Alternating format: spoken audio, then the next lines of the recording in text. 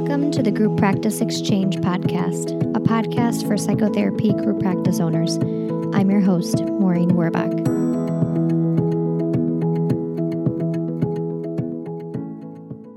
This episode is sponsored by the Group Practice Owners Summit, the first annual Group Practice Owners Conference in Chicago. The first one is this July 2019, and right now there are still openings for speakers and sponsors. For more information, visit www.grouppracticebuilders.com/summit.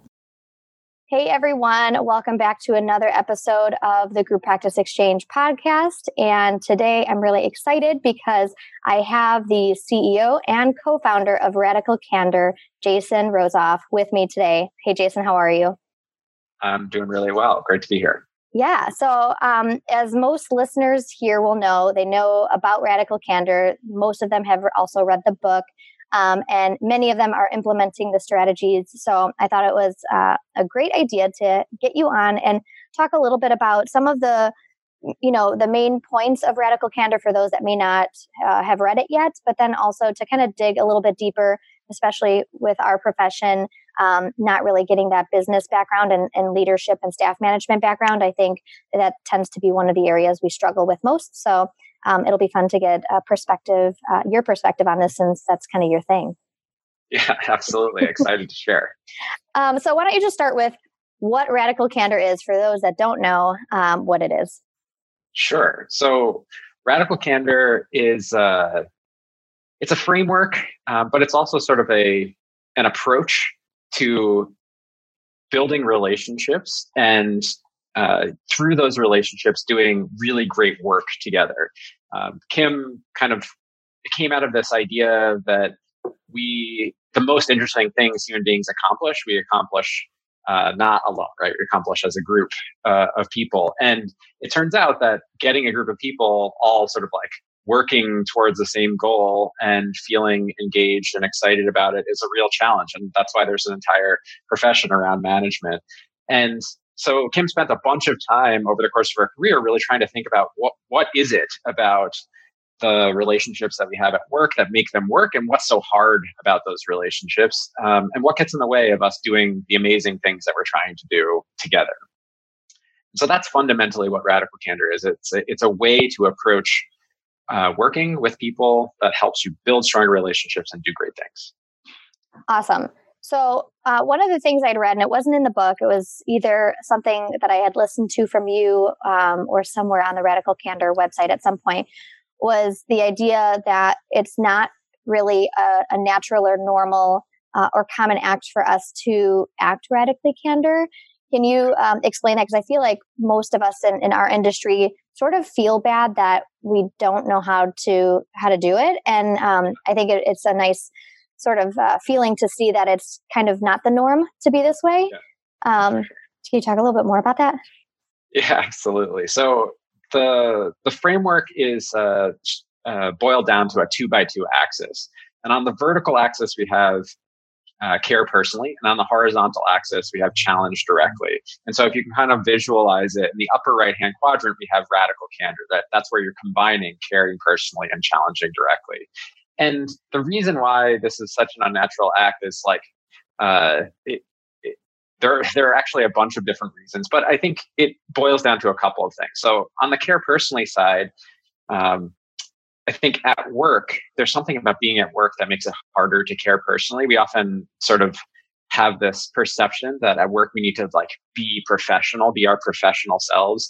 And for a lot of us, being professional really translates into sort of like leaving your emotions and humanity and like the best parts of yourself like aside and sort of like behaving like some kind of robot. Or I like to think of it as like putting on a professional suit of armor. And when we do that, as all of the people who are listening to this podcast will know, it's like that takes energy. That projection takes energy. And one of the things that takes energy away from is really being able to genuinely care about the people around you.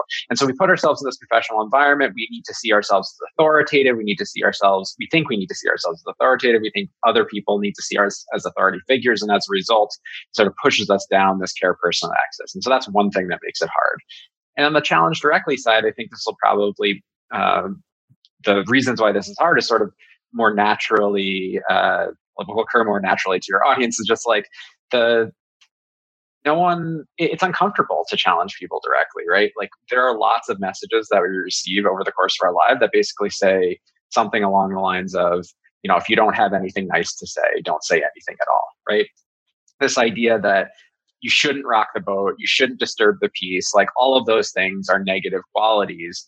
When in fact, we know that sometimes the best thing we can do for people is to disturb the sort of place that they're sitting, to like not allow them to continue to be comfortable doing something that is harmful to them. And I think harm is a strong word, but maybe another way to think of it is like something that's going to get in the way of their success. But that's part of your job as a leader. And so like the combination of these two things, both of them, executing on both of them at work is really, really difficult. And one of the things that Kim did so well is actually help describe what the alternative behaviors look like, so that we have a better sense of, when we're not being radically candid, what are we being? Because like, it's not just the goal to be radically candid. It's also a goal to be able to identify the alternative behaviors and work to overcome them. Those, there's 3 of them, right? Yes. Right. And I saw myself, this was one of the areas where I was like, wow, I see myself in this one, but it's so nice. I mean, it feels bad initially because you're like, I'm not going to fall into being obnoxiously aggressive or have ruinous empathy or whatever. And then all of a sudden, as it's being described, you're like, I see myself in a little bit of this. But what's nice though, is that once you see yourself in it, it kind of lays out how to get out of it. Yeah, exactly. So just really quickly for your audience, the other quadrant. So when you challenge directly, but you fail to care personally, we call that obnoxious aggression. And this is the jerk quadrant. And the thing is, you're not actually a jerk. Just sometimes you behave like a jerk. Like this, it's really important to understand. Like the framework is not meant to describe people. It's not a personality test, but it is meant to describe behavior that we adopt from time to time. And the good news or bad news, depending on how you look at this, is like all of us will behave in all of these ways at some point. So first is obnoxious aggression. That's where you challenge, but you don't show that you care. Then we have where you fail to challenge directly or to care personally, and we call that manipulative insincerity. Manipulative insincerity is like the source of most of the stories we love to hate about work. So this is like backstabbing behavior or really passive aggressive behavior. And on the light end of things, it's sort of like the false apology. Yeah. Right. The idea that you get into a disagreement with someone and you feel really strongly, but at some point you're sort of like, I can't take, I give up. Like, and you say something like, you know what, you're right, I'm wrong. But you're not wrong, right? They're not right, and so like you have failed to care enough about them personally to help them do something better than they were planning to do, and you've failed to challenge them directly in that moment. And then finally, we have the quadrant where like most people wind up making most of their mistakes, and that's where you care personally, but you fail to challenge directly, and we call that ruinous empathy. Yep, that's where I fell into. A lot of us will find ourselves here. Like the reason you find yourself here is because you're trying to protect the other person. You think like, I don't want to embarrass them. I don't want to demotivate them. I don't want to make them upset. And so I'm just not going to tell them this thing. But it turns out like that's not always a very kind thing to do. And the example that we use to make it sort of obvious is like this example of someone with spinach in their teeth, right? Like you've done something that is like causing you to be embarrassed. And you are sitting in a room of people, of your peers, maybe, or friends, or colleagues, and you have this hunk of spinach in your teeth. And at some point, you go into the restroom, and you realize, like, you look in the mirror, and you realize that you have a hunk of spinach in your teeth, right? But no one has told you about it. And like, how do you feel about those people? Like, yeah, they're kind of jerks, right? Like, why would they let you walk around like sort of embarrassing yourself? And that's the way that we think about ruinous empathy is like when we know something that would really help the other person to know, but we avoid telling them because internally we're convincing ourselves we're like doing them a favor. That's the definition of ruinous empathy. Yeah. And I think especially in our line of work, being therapists who, help people, that is not typically a strong suit of ours as leaders. And I think most of us probably fall into that ruinous empathy category because we don't want to hurt people's feelings, even though there are ways to give feedback without hurting people's feelings. But I think we just don't get that sort of training, which is why this book is so great. I want to step back. I wrote something down as you were talking about taking off that suit of armor. How do you have any tips for how to take off that suit of armor? Because I feel like this is something that we struggle with as being professionals, people with master's and doctorate degrees who then also own a business, who feel like they have to give some sort of appearance of being in leadership, not necessarily know-all, but that there's some level of professionalism that we feel like we have to display with our employees that I can see can be an obstacle for connecting with our staff. And so I don't know if there's any kind of tips that you have for removing that suit of armor, or what looks appropriate for removing that suit of armor so that we can kind of just be there with them. Yeah, I think what's interesting is like often the way that managers can best do this is the way that therapists, people who practice like talk therapy, like spend a lot of time practicing, which is like actually being present with somebody else. It's not necessarily about self-disclosure, right? Like that's not what I'm saying. You don't have to tell a person everything about your life, but like sometimes you have to tell people some things about your life. Like if you have something going on where it's going to like make you unreliable for some period of time, for example, like let's say there's a health issue. You don't have to say what the health issue is, but I think you have to be able to be willing to be vulnerable enough to say like, hey, I'm not going to be able to pull the weight I usually pull around here because I've got something going on at home or whatever. Or I'm just really stressed out at work or whatever it is. So part of it is sort of like finding that amount of like of disclosure, which helps people understand that you are not sort of some automaton, but you're like actually a living, breathing human being that's going to be affected by the things that go on in and around their lives, not just things at work. So that's one way to think about this. I think the other way to think about it is like when you are confronted with someone else's strong emotion, like responding to that with humanity. Because I think sometimes in the work context, we get into our heads like, oh, this is work. And so we shouldn't like, don't take it personally. This is like just business. And that's just like it's a horrible thing to do to people. And I think this is probably a place where therapists might do better. But I think when we are under pressure, when human beings are under pressure, especially at work, it can feel like a nuisance to deal with somebody else's emotions or emotional response. It can feel frustrating. I got to tell you, I think we actually may not be that good at this because we often, what I'm seeing through just in my consulting is that people connect their business with them. And so if they feel like they're getting feedback one way or another from their employee about the business as a whole or their job, that they take it personally because they feel they're so connected. Their business and who they are as a person is almost one. And it's hard for them not to either become defensive or feel like the fact that this person is having a hard time in with their job or within the business, that means that they must not like them as a person or as a leader. So I feel like a lot of group practice owners connect too much with their business as if they're one and the same. Yeah. And I think like the way when I'm in that position, when I feel like that's that pang of sort of like personal responsibility, like one of the things I think about is like, I don't control this other person's emotions. Like this isn't a direct response to something I did.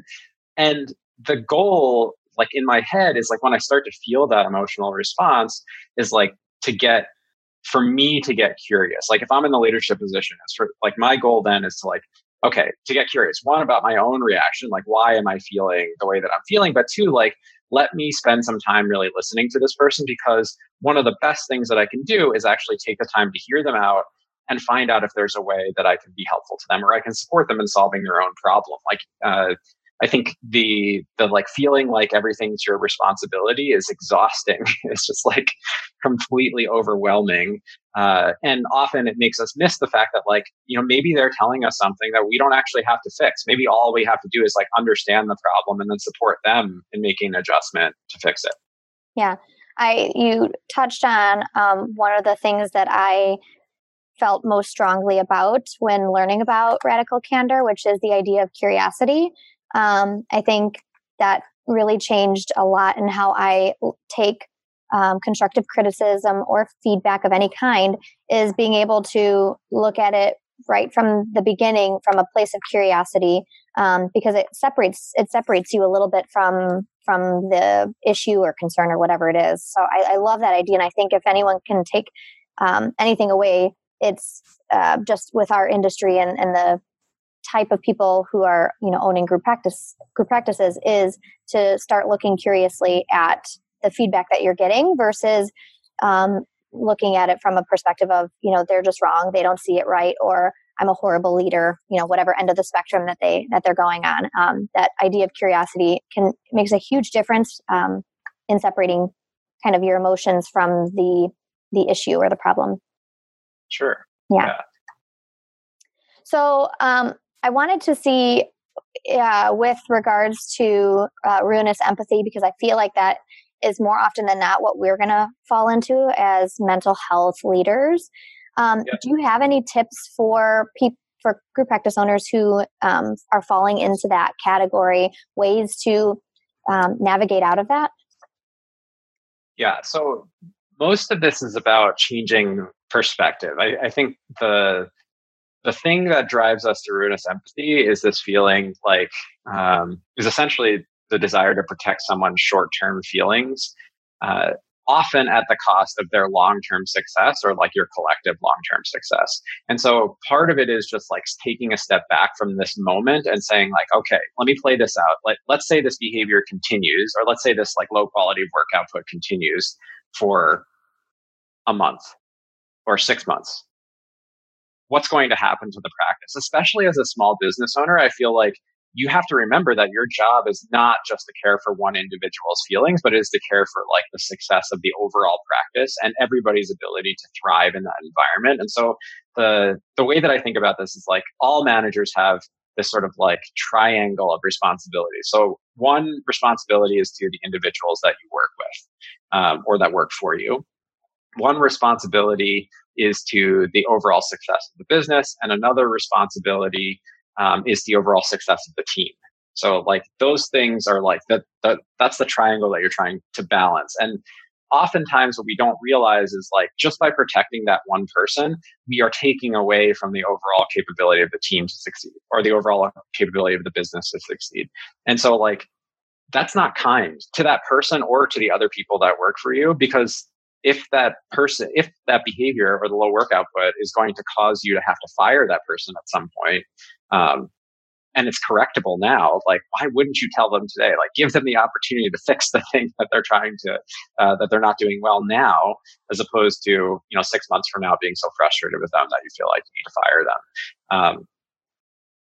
It's often this sort of short-term versus long-term trade-off that we don't do well. I mean, human beings, as a species, we don't do this trade-off particularly well, right? We're not as good at saving for retirement as we should be. We're not as good at protecting the environment as we should be. All of these things that it's short-term, there's a lot of benefit to not doing them, and long-term, there's a lot of risk to not doing them. We tend to focus on those short-term things. And so it's totally normal. But you kind of have to find a way to take that step back and say, am I doing this because it is in their best interest? Am I actually not telling them because it's in their best interest? Or am I not telling them because I don't want to feel uncomfortable for the few minutes or hours or days or whatever that it's going to take to sort of resolve this issue? That's a good point. I'm going to literally swing over into another part of Radical Candor, which is the idea of rock stars and superstars. Okay. This is something that was a huge game changer for me and actually shifted how I guess in terms of group practice work, there isn't if you're not creative in how you think as a group practice owner, you would feel like there isn't much movement for your clinicians, right? You're a clinician yourself, and then you hire other clinicians who all just see clients. There isn't much of like teams of different departments or anything like that. It's usually therapists seeing clients, and you're a therapist who also maybe still sees clients, and you just are in charge of hiring and bringing on those people. At a basic level, that's how it feels. And it wasn't until I started reading Radical Candor that I learned about the idea of rock stars and superstars, and that, one of the issues that a lot of group practice owners have is that they hire people and then they find out, really quickly within under a year, that person leaves and either starts their own solo practice and maybe takes the clients that they've gotten through the group practice and kind of starts their own thing. And sometimes that's just that person, it's meant to happen. And what I've kind of learned with the idea of this rock stars and superstars is that superstars tend to be people like, me and you and any other group practice owner who wanted to move up and kind of own something. But there's ways to kind of get creative within your business, even if it doesn't seem like there are ways. I feel like in our business, it just seems so obvious that there's just everyone's at the same level. Everyone does the same thing. But after reading about this idea, I shifted and started bringing up people who were that superstar type into management positions. I have multiple locations in my group practice. We have multiple locations. And so now we have site supervisors and I have a clinical director. And so I've been able to, lift people up into leadership positions because of this idea, which kind of helps or satisfies that need that those superstars have to move up. So I'm telling a long story to say that the idea of rock stars and superstars made a huge difference. Can you talk a little bit about that for those that might not know what those two terms are? Sure. So the idea here is that this is about people who are performing well. And often when people are performing well, we don't know how to think about their trajectories and how to best support their development. And part of the reason why it's so hard is because there are some people who are super ambitious at work. They want to grow, they want to develop, they want the next big challenge or opportunity. That's just like the attitude they have about work. And that's what we refer to as your superstars. And in some sense, like you have to plan for the very real possibility that superstars will not be in your orbit for very long, right? They won't necessarily be working with you for very, very long. And that's okay.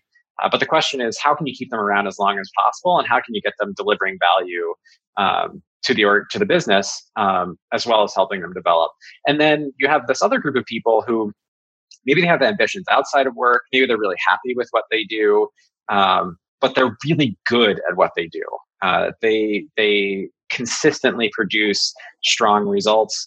And that's what we call our rock stars. And the difference between these two is like what's going to make a superstar happy and what's going to make a rock star happy in terms of like their overall development are quite different. And it sounds like the challenge might be in group practice might be with superstars who are sort of like moving up and out. But my guess is that there are lots of ways that you could think about structuring things so that superstars and rock stars are getting more opportunities. So even if you don't have multiple site locations, one way to like reward a superstar is to have them, train or teach other people like some new thing that they're learning.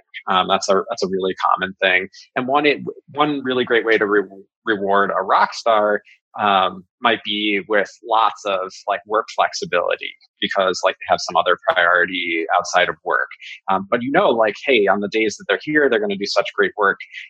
Those are two very different rewards, and they might help you keep both of those people who are performing really well around for longer. But yeah, it's like a fundamentally difficult thing, I think, because for people who, especially for managers who, let's say, entrepreneurs tend to be in like the superstar category. So someone who's going to like start a business, like they're hungry and ambitious. They want more opportunity. Like they're sort of like a natural sort of it's not causal, but like correlation between entrepreneurs and superstars. And one problem that they have is often that when they think about how to best sort of like manage and reward and develop the people on their teams, they think about like, well, what would I want? And that's often like not what your team member would want. You have to be really careful not to get the wrong impression. Like a really concrete example of that is like I had this salesperson who was working for me who was like really, really great, but they had a really active hobby outside of work. They were like really super into rock climbing. Customers loved this person. They thought he was great. And at some point I need to like add more people to the team. And when I tried to add more people to the team, like the first thing I did was offer him the job of being like the manager of that team. It's like, that's not really for me. Like, it's not what I want. And in my head, I'd like formed this judgment of him as sort of like lazy, like not wanting opportunity, when in fact, that was like just completely the wrong way to think about it. Because he continued to produce great work, and all I needed to do was like get out of his way and find someone who could lead the team.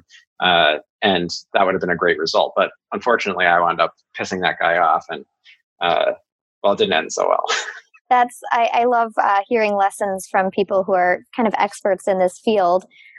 Is that we all make these kind of mistakes. And as you were talking, everything was like lighting up inside of me, because I know there were a handful of times prior to learning about this concept that I really took how I felt, and I would consider myself one in that superstar category, where when I wanted to give someone more work or something that was a sort of promotion of sorts or something that highlighted them and they weren't interested, I was like, why would you not want to do, like, what? Why would you not want to do this? And it really, it's similar in thinking to you is I thought, well, maybe they don't actually like working here, or, and I went down this rabbit hole of thinking more negatively about the person because they didn't appreciate the fact that I wanted to give them, and so after reading this, it's changed how I look at everyone that I have.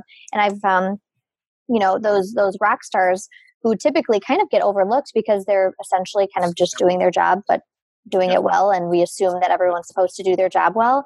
It's shifted how I recognize those people who are really doing that work well. And it also has helped because I now have conversations with people as my business grows to see, really what do they want as the business grows. And I've been pleasantly surprised by people who were more superstar-ish than I thought. And I have been surprised by people who I thought were more ambitious because they were doing ambitious things outside of my group practice, where I thought, oh yeah, they're totally going to want to be a supervisor. They're totally going to want to be, whatever. And it wasn't the case. And now that I have those tools from this book, it's really sort of shifted how I approach things with my staff. So I love this idea. I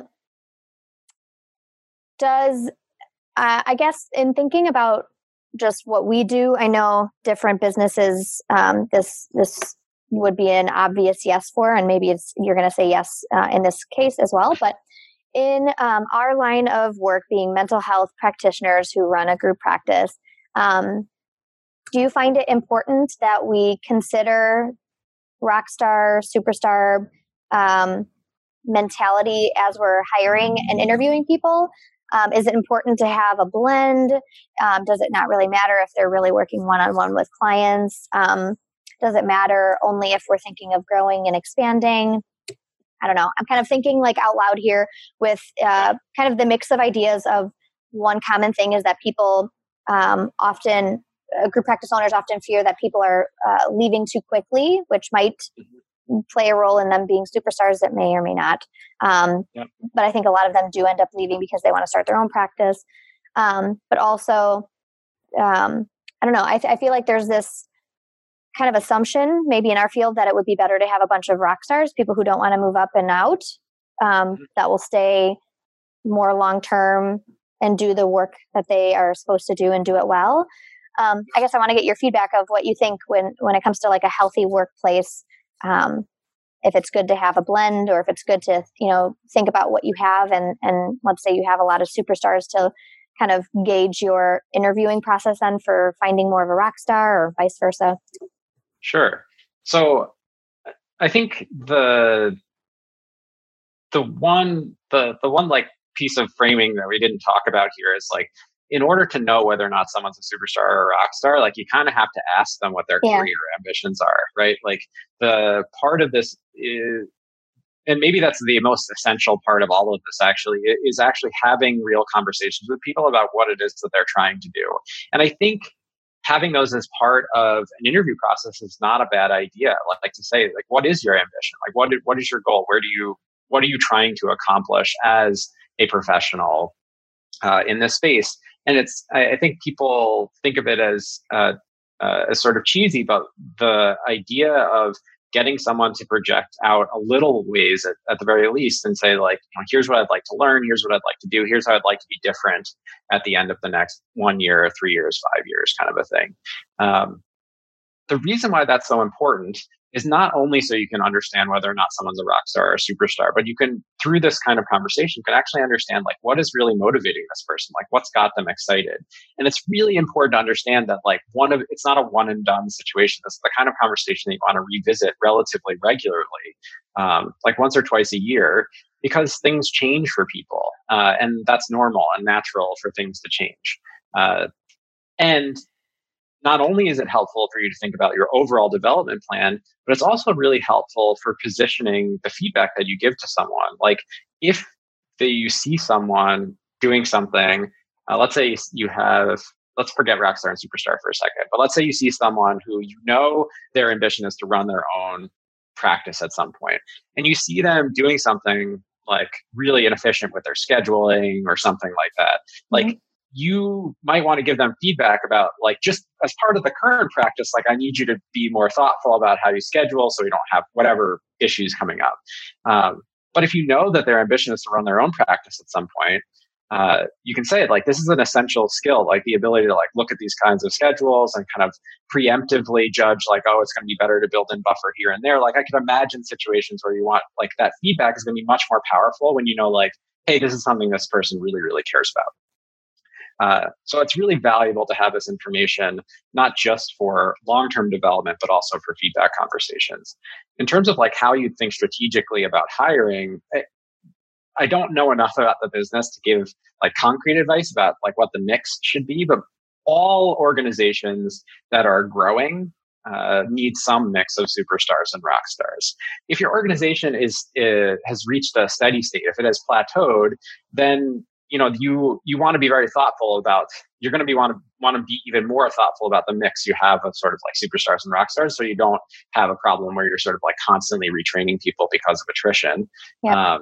But if your business is growing, or your objective is to grow your business, you're going to want some rock stars. You're going to want some, and you're also going to want some superstars who you can give more work to, just like you were describing before, right? Who you can say like, we're going to open a new site. I want you to lead this site, or maybe we want to bring in, maybe the business has been mostly focused on, family therapy, and we want to introduce couples therapy or something. You know what I'm saying? Like you could imagine different situations where you want to expand the practice in some way. And as a leader, it can feel like it's my responsibility to do that, but you're going to drown in the number of things that are your responsibility to like figure out how to do. And instead, like elevating someone to a position of leadership who's really interested in growing can be a really great way to retain them longer, and also a really great way for you to get leverage. Yeah. Is there a third category that is in a workplace aside from rock stars and superstars, or are those people that should be fired? Yeah. Like, should everyone fall into eventually a category of being a rock star or a superstar? Or is there like just regular old people that kind of are okay? Yeah. So I think like there is my general belief is like, there's no such thing as like a low potential human being or a low capability human being. There's like a high degree of like fit match to like the role and context that somebody's in, or there's a low degree of fit and match to like the role or context that somebody is in. And so if you have people that are just okay at their job, like that seems problematic to me. Like, that seems like you have not done a great job of hiring, because I've met a lot of people through the course of this work, and I can tell you that, like, there are people who are passionate about, like, as I'm not sure you all understand this too, just like talking to people so much, like passionate about so many different things. And so, like, accepting someone who is phoning it in, I think, is bad for business. And the reason is not only because, like, they may not be doing such a good job in their particular role, but when somebody is not actually engaged and interested in what they do, that affects the people who work with them as well, right? Like, that people have human beings have very sensitive sort of BS detectors, right? And they can tell when someone's kind of phoning it in and doesn't really care about their work. And the fact that you, as the business owner, are allowing someone like that to work on the team, who doesn't, like, maybe doesn't care about the patients as much, doesn't respect the clinician's time as much, like, the yeah, we might think that lots of people are leaving because they want to start their own practice, but, like, probably it's the case that there are lots of these other small things that make it hard to want to stay in a practice. And I think having people who don't fall into one of those categories is often sort of an undersold detractor from working in a place long term. That's good feedback. I like that.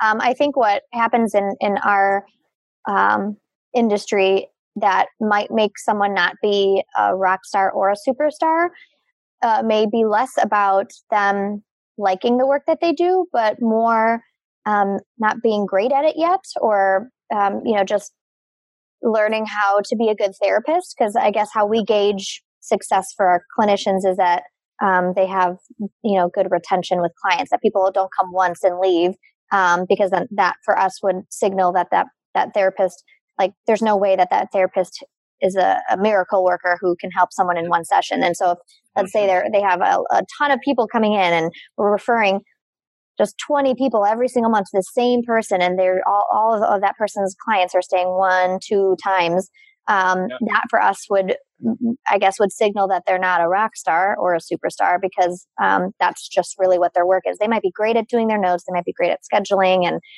and doing all of the other parts of their job, but the main thing of seeing clients might not be their strong suit yet. And so I guess it would still kind of lead in the same direction with what you were saying, which is it comes back down to our training as leaders, helping them become a better therapist with seeing their clients, maybe having them take more continuing education, or if all of that has been done and they still are not to the point of being a rock star and being rock solid in the work that they're doing, is letting them go. And it might be less about them not caring, but just, I don't know, therapy is it takes a little bit of time to kind of acquire that skill and take the information that we learn, and it takes, I think, time just practicing therapy for us to get really good at it. So I can see that it may take a little bit of time for us to help our clinicians get to that rock star sort of place. Yeah. And I think that's what I'm saying. Like, that's exactly the goal, is like, everybody on your team should be able to be a rock star. And your objective as a leader is to give them the support and feedback that they need, that you can offer, in order to get them there. But, like, sometimes it's the case that you have someone who you think might be really great in 5 years, but, like, you don't have the time, like, you don't have the space in your practice to do that. And I think that's also okay to admit, like, I believe in this person's potential, but I don't have the ability to support them in learning what they need to learn. Like, that's also quite an important thing to be able to admit, because what you're trying to avoid is, like, the death march of various kinds, right? Where it's sort of like, things are very unlikely to work, and yet you keep trying to work at them, and actually working at them so hard is, like, taking away your energy from, like, doing other things that your business needs in order to be successful. Like, those are the types of things that we want to avoid. And given what you've described of, like, how you're likely to behave, I think most people are going to put in a fair amount of effort, and probably the advice that they need is, like, make sure that you're taking a step back regularly to say, like, is the juice worth the squeeze? Like, am I getting the results from the effort that I think I need in order to be successful, in order to help give this person the opportunity to be a rock star? Is that working or is it not working? And like, if it's not working, I think it's okay to say it's not working. Yeah, I think we tend to stay much longer with someone before letting them go. We're not an industry that feels comfortable letting people go, and so we'll bend over backwards and give them 8 million tries and never put any kind of performance plans in place, and just continuously either deal with it or give very sugar-coated feedback because we don't want to be mean. Ruinous empathy. And so we tend to stay way longer until we're at a point of exhaustion or resentment, or just really disliking our own business because this thing isn't getting fixed. This issue with this person is just continuing way longer than we wanted. So that definitely makes sense. And maybe the energy could be put into often we get into this mindset that's sort of binary, like this person can be successful here or they can't be successful. And instead, maybe what we should be thinking when we find ourselves in those moments is like, hey, is there another practice that actually has that might have the support that this person needs? Is there someone who might be a better teacher to this person? Like, can I connect them with somebody else that might actually help them? Like, instead of like putting yourself in the position of like, I need to fix this or it is an unfixable problem, like looking outside of ourselves for the idea that like, hey, maybe somebody else can help resolve this issue.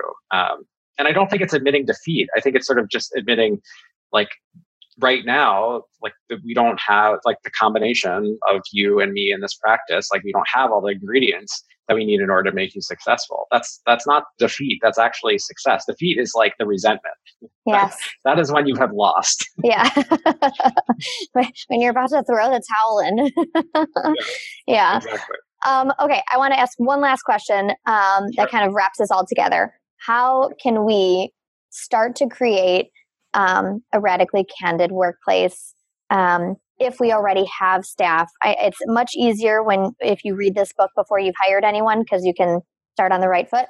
But everyone who's listening to this podcast is going to be people who already have employees working for them. And so how can we start to create this kind of workplace?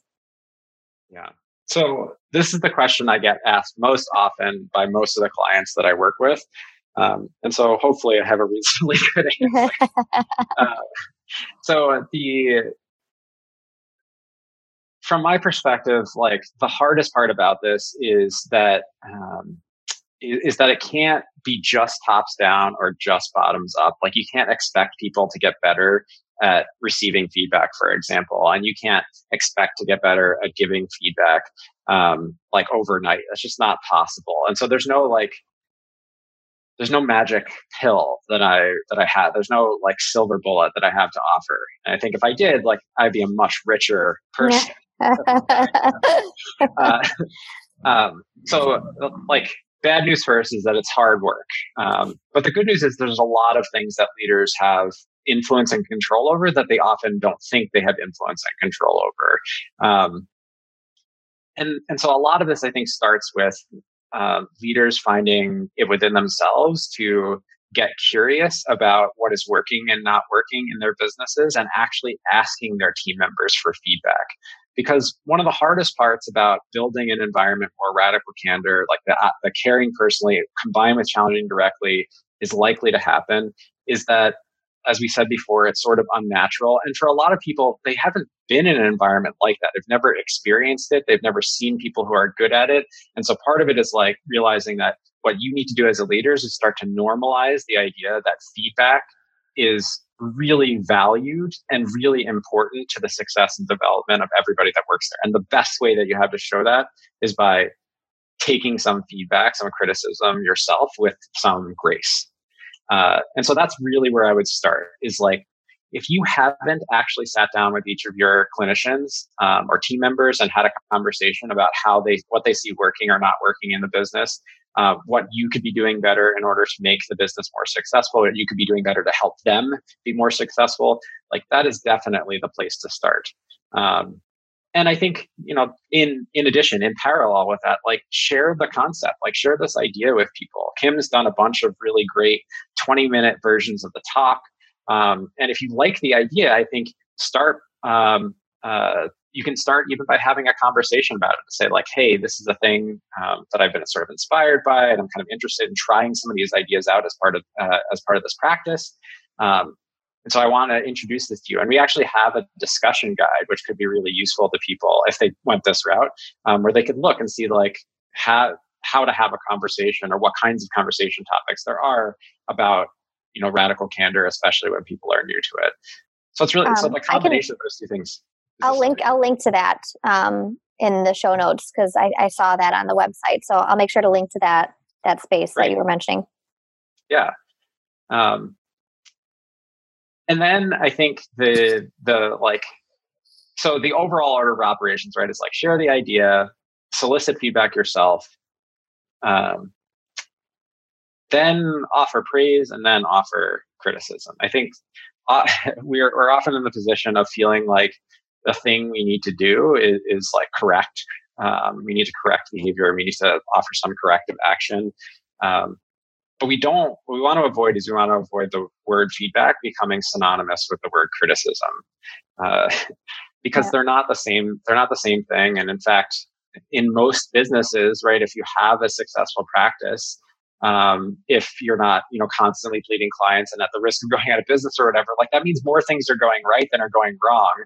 But like, how many times have you recognized like what's actually going well? And I think when we think about praise, we often think about it in a very sort of surface level or trivial way where it's like, nice work. Instead, it should be just the way that we think about criticism, which is like, hey, when you do this, this is the impact that it has on the business, on your team members. Are you aware of that? And what can we do in order to either continue to have that positive impact or to stop having that negative impact? Like, the structure of the conversation can be exactly the same. It's just in one case, the challenge you get to at the end is like, how can you do more of this? In the other case, the challenge at the end is like, how can you do less of this? Like, how can we avoid? Like, that's really the only difference between praise and criticism. We often think about them as like totally different things. Yeah. So you want to be thoughtful about like, as you start to have these conversations, are you only noticing people when they're doing something wrong, or are you also noticing people when they're doing something really well? I love that. And that's a great way to end this conversation is making sure that we're noticing the things that our clinicians and our staff are doing right and making sure that we let them know that specifically. And like you said, not just a good job, but I really liked when you did this thing, and when you did this thing, this is what happened. And if you can do more of that, or if I can help you do more of that, that would be amazing. I love it. Okay. How can listeners find you? Because I know that you guys offer services and stuff as well. Is it at the radicalcandor.com website?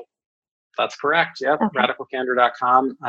And I'm really easy to reach. I'm just Jason at Radical Candor. So feel free to reach out directly if you have other questions. Awesome. Well, thank you so much for joining me and talking about this really awesome concept. It was really nice talking to you and getting to meet you in person, sort of. But yeah, so have a good one. Okay. Thanks so much. Bye. Thanks for tuning